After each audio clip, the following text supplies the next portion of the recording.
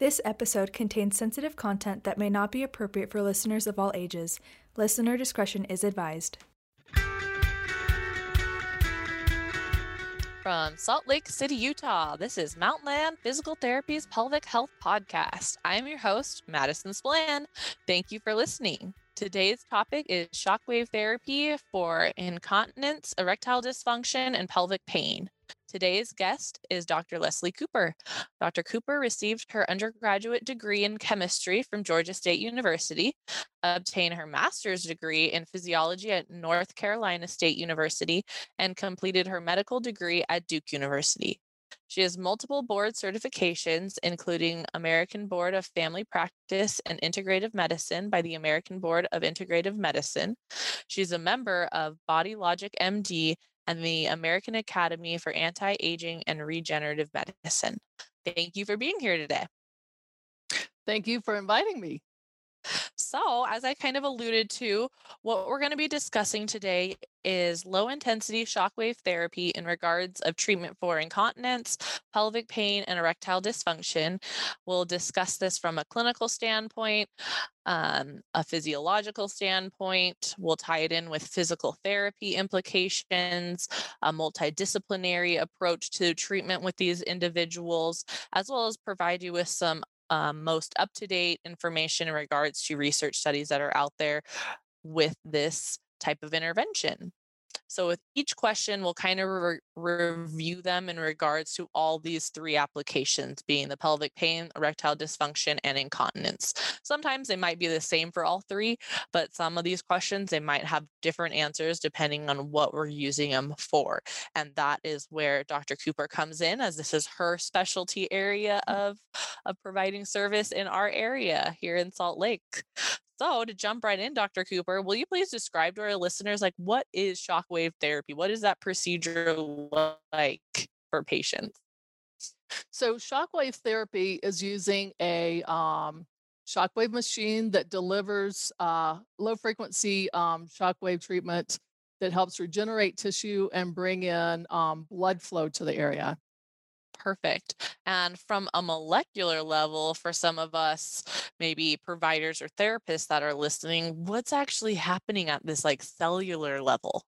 So at the cellular level, as people age, and we're talking about women getting sexual dysfunction, incontinence, some pelvic pain, and men getting erectile dysfunction, as we age, our blood flow is not what it used to be, whether it's from chronic disease such as diabetes or just general aging. So we have lack of blood flow. We have somewhat what we see in tendonitis type situation where you might get scarring of the tissue.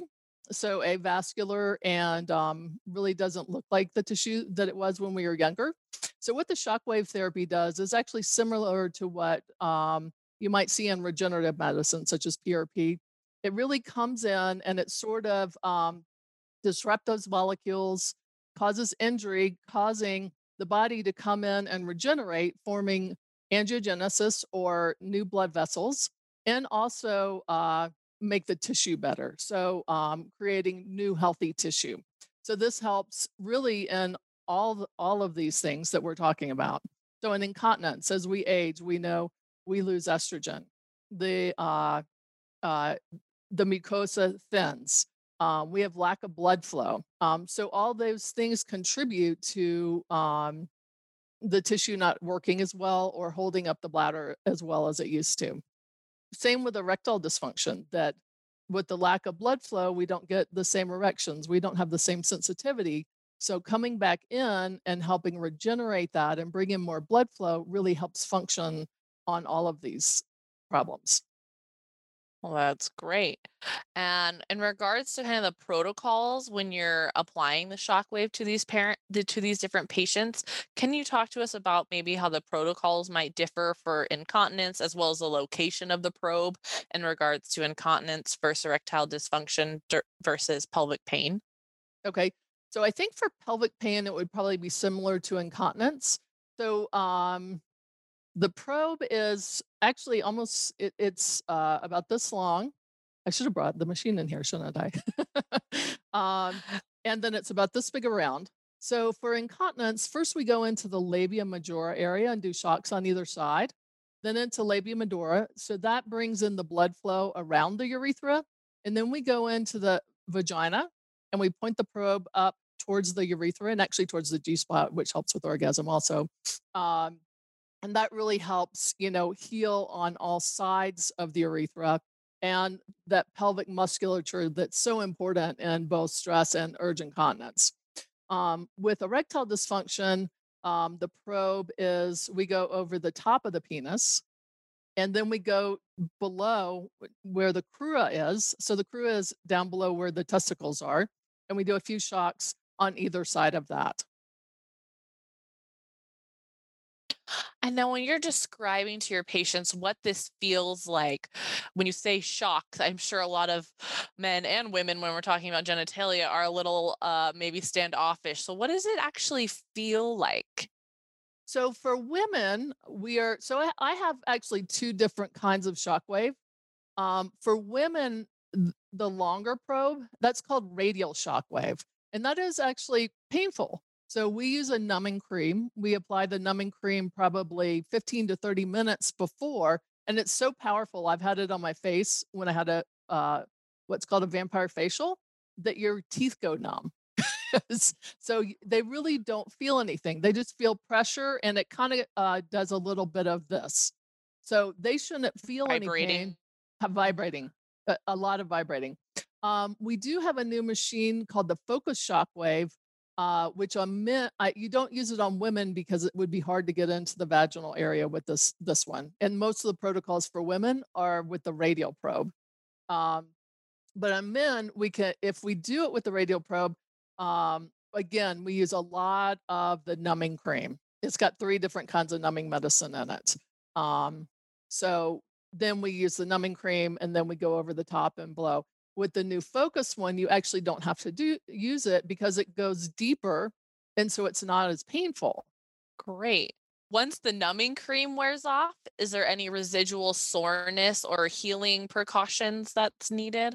So normally what I tell people is I like them to have a healthy diet, a low inflammatory diet for probably the week before and not take any NSAIDs like ibuprofen, Aleve, Voltaren, Mobic, because that inhibits the regeneration. It's an anti-inflammatory, so it prevents like the stem cells and the monocytes that help regenerate tissue from working. So I usually like them to avoid it a week before and through the protocol at least a week or 2 afterwards. We also tell them not to ice the area, not that in musculoskeletal that's more appropriate to ice, but we usually don't ice our genitals, but we wouldn't want to ice either because that would also prevent regeneration of the tissue. Understanding. But there So, should be no pain afterwards. Even with oh, good. musculoskeletal stuff, it hurts when you're doing it and it might be a little bit of red, but it does not hurt afterwards. It's just during the procedure that it hurts. Unlike PRP, that's usually painful could be up to a couple weeks afterwards. Okay.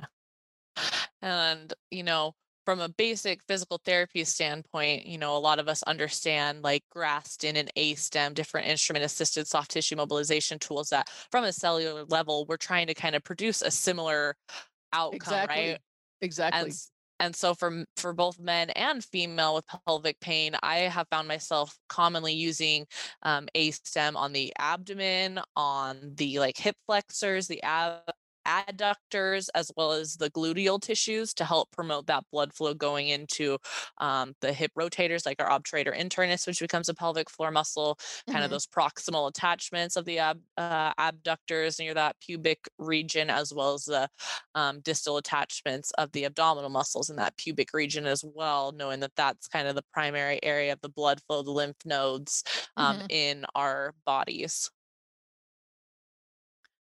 So I'm curious now, knowing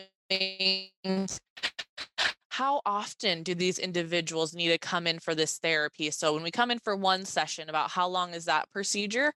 And then how many subsequent visits do they need afterwards?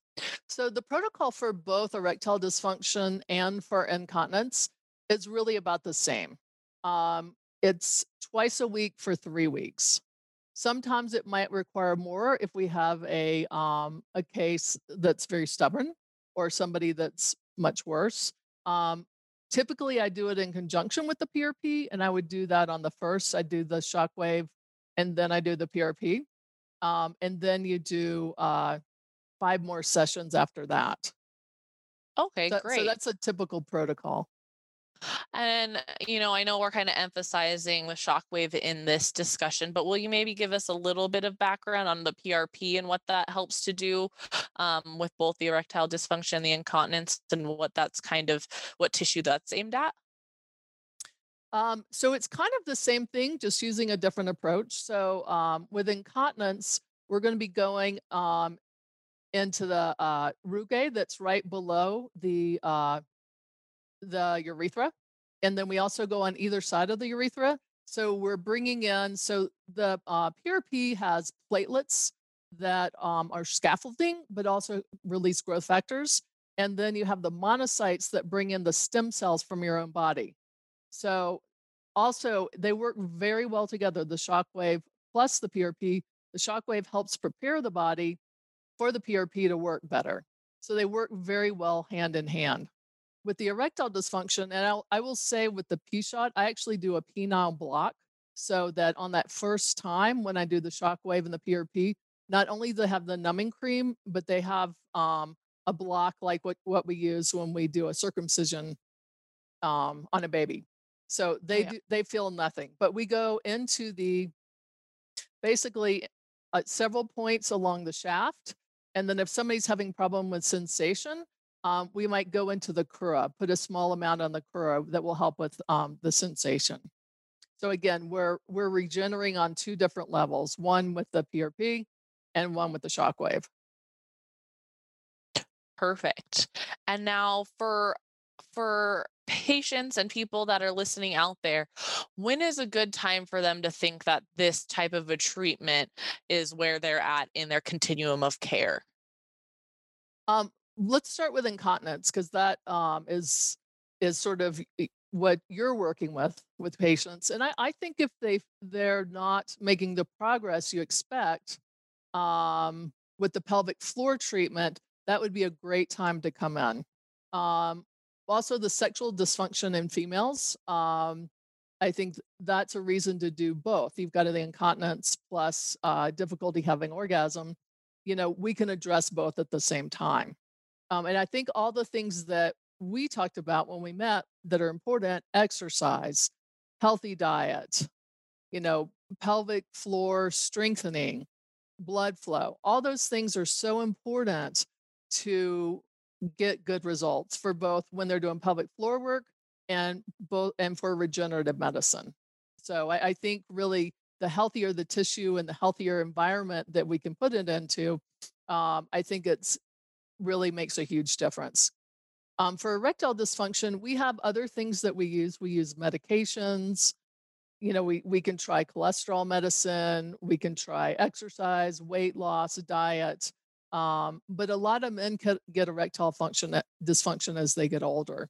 Now, one of the things I do that's really important as an adjunct, particularly to the erectile dysfunction, is they have to pump twice a day because not only do we bring in those good cells and help with regeneration, we have to bring the blood flow in to continuously help with that. And we like them to do that for about 3 months. And a lot of times I'll put them also on a low dose Cialis because the Cialis will also bring the blood flow in and can sometimes increase the musculature to go along with it. Great. So for our incontinence patients, if we're doing this procedure, having them doing Kegel exercises at the same time is kind of that similar effect as the pump for Absolutely. men. Okay. Absolutely. Perfect. No, that's really good to know. So any of those pelvic therapists that are listening to this, if you're having any of those patients that are kind of hitting that plateau wall with either overactive bladder or stress urinary incontinence, this is a really good adjunct therapy to offer patients. Find a provider near you that completes these different procedures because this might be that missing piece to the puzzle that it's just a blood flow and we can only do so much from an external standpoint. Getting into the shockwave really helps to get to the cellular level, which we cannot touch as physical therapists. I thought one thing that was pretty interesting when reading the research specifically on stress urinary incontinence, and this was just recently done in 2020, back in October was when this article was published by Long et al. Some of the biggest and clinically significant findings were the pad test. So at the beginning of this, and this had about 60 individuals, their pad weight was about 10 grams and it decreased to 1 gram during that pad test. So that was a huge, significant decrease in the amount of leakage after this intervention. And that was at a 1 month follow-up after the procedure, which was a similar protocol to what you had spoken to already, Dr. Cooper. I think so. Another one of the major improvements was the post-void residual. It decreased from 48.5 milliliters to 26 milliliters. And that is significant. So for those listeners, a post-void residual is that amount of urine that's left in the bladder after you feel like you've fully voided. If we have a high post-void residual, that can increase our chance for bladder infections, kidney infections. That can increase our urgency sensation because what's left in the bladder is quite acidic at that point. And so seeing how significantly that post-void residual dropped at the 1 month follow-up with this procedure was really amazing to me as well. Another thing they found was that the functional bladder capacity increased from 363 milliliters to 379 milliliters. So for those individuals that feel like they have to go pee all the dang time, this is a really good option for you because it will increase the capacity of your bladder to stretch and contract effectively, to fill appropriately and empty appropriately. So both standpoints, you're able to fill more, you're also able to empty better. And then lastly, it found significant reductions in both urgency as well as nocturia. So the amount of time they're getting up at night to go pee, it cut it in half. And all of these results that I'm telling to you were all statistically significant as well. So that just shows all these really great benefits from adding this extra procedure into our tool bag as professionals, knowing that, you know, there is a continuum of care from physical therapy to medication management to now this shockwave therapy prior to even going into surgical consultations. I just want listeners out there to understand, like, there are so many options for you. You do not need to go under the knife to have some of these procedures and benefits that you're looking for if you're suffering from the erectile dysfunction, pelvic pain, or incontinence.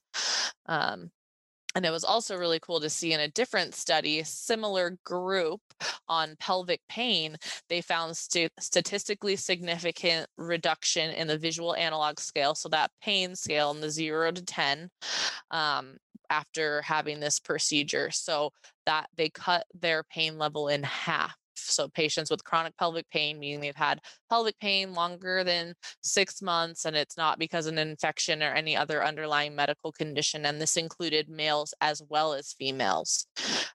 So I think a lot of times with this intervention, we think of erectile dysfunction, but it can also be super beneficial for males with chronic pelvic pain. I think a lot of time the males kind of get left in the dust with a chronic pelvic pain, and it's more thought of as a female condition. But chronic prostatitis affects a lot of men in this world, and this is an awesome adjunct therapy for that as well as your normal kind of urology type interventions. There was a paper as I was reviewing on chronic prostatitis and the shockwave therapy, and it looked like they got really good results.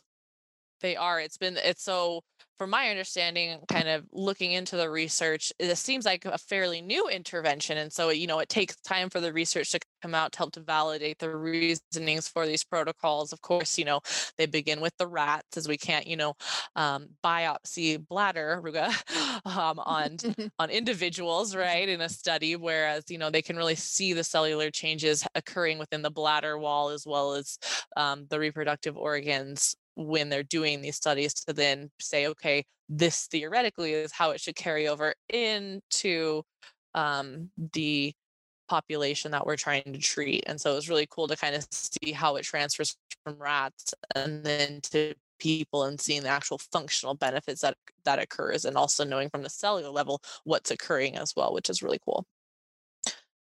So now in your clinical experience with this, what are some of the described like effects from the therapy that you see, like patients, like how long does it take them within that protocol to start to see the results? Obviously we know it usually takes that whole protocol to reach the goals that they're looking for, but curious in regards to, let's say, patients with incontinence, after like the first week of your protocol, are they already seeing reduction in their symptoms?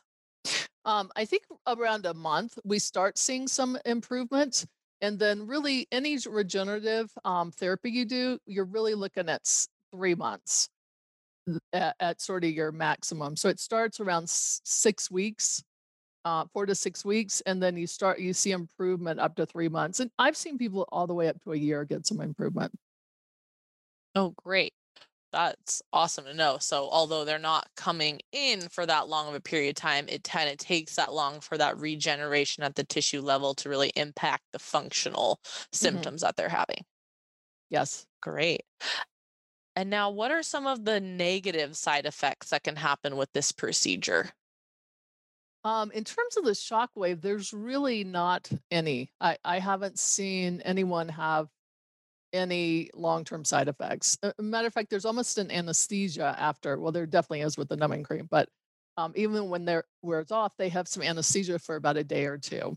When you talk about PRP, they're probably going to have a flare and some pain for anywhere from a couple of days to a week.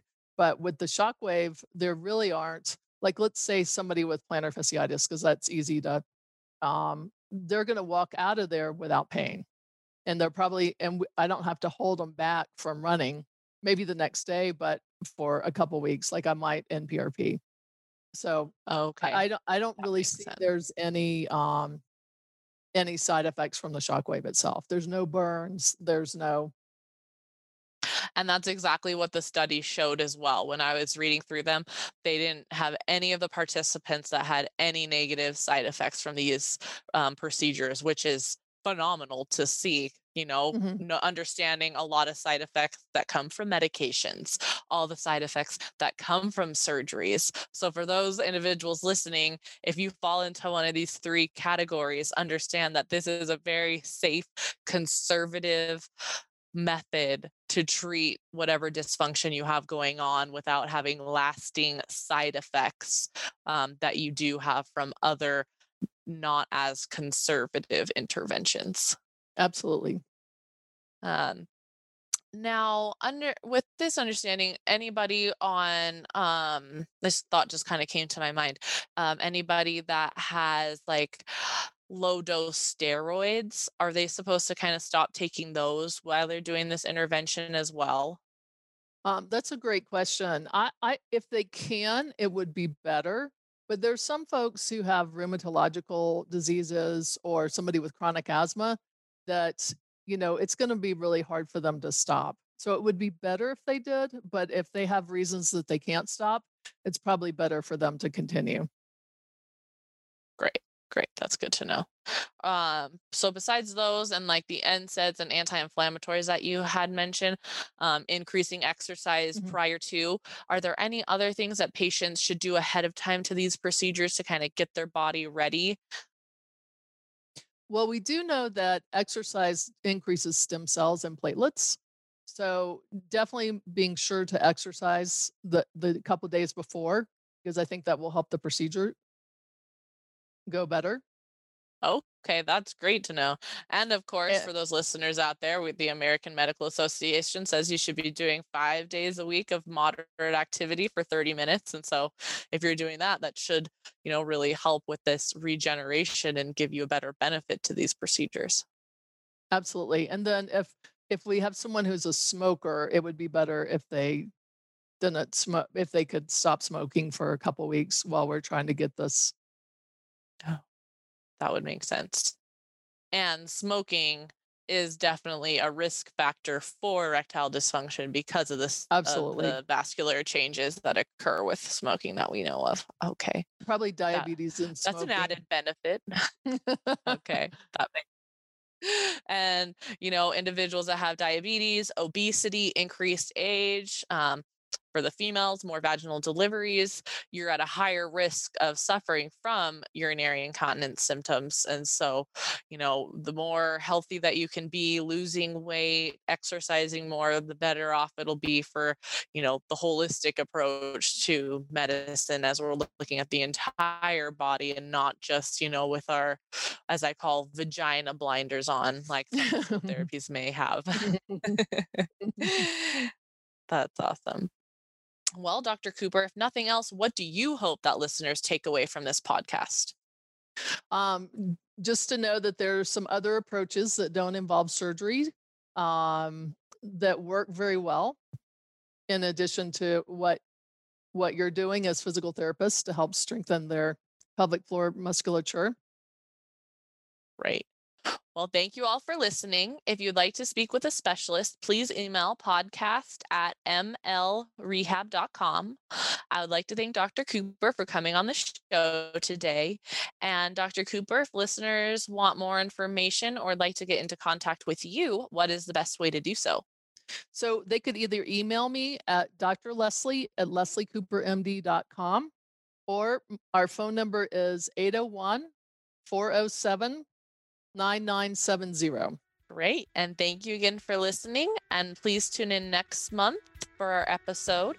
And remember to subscribe to this podcast to get the most up-to-date episode information and downloads. Thank you.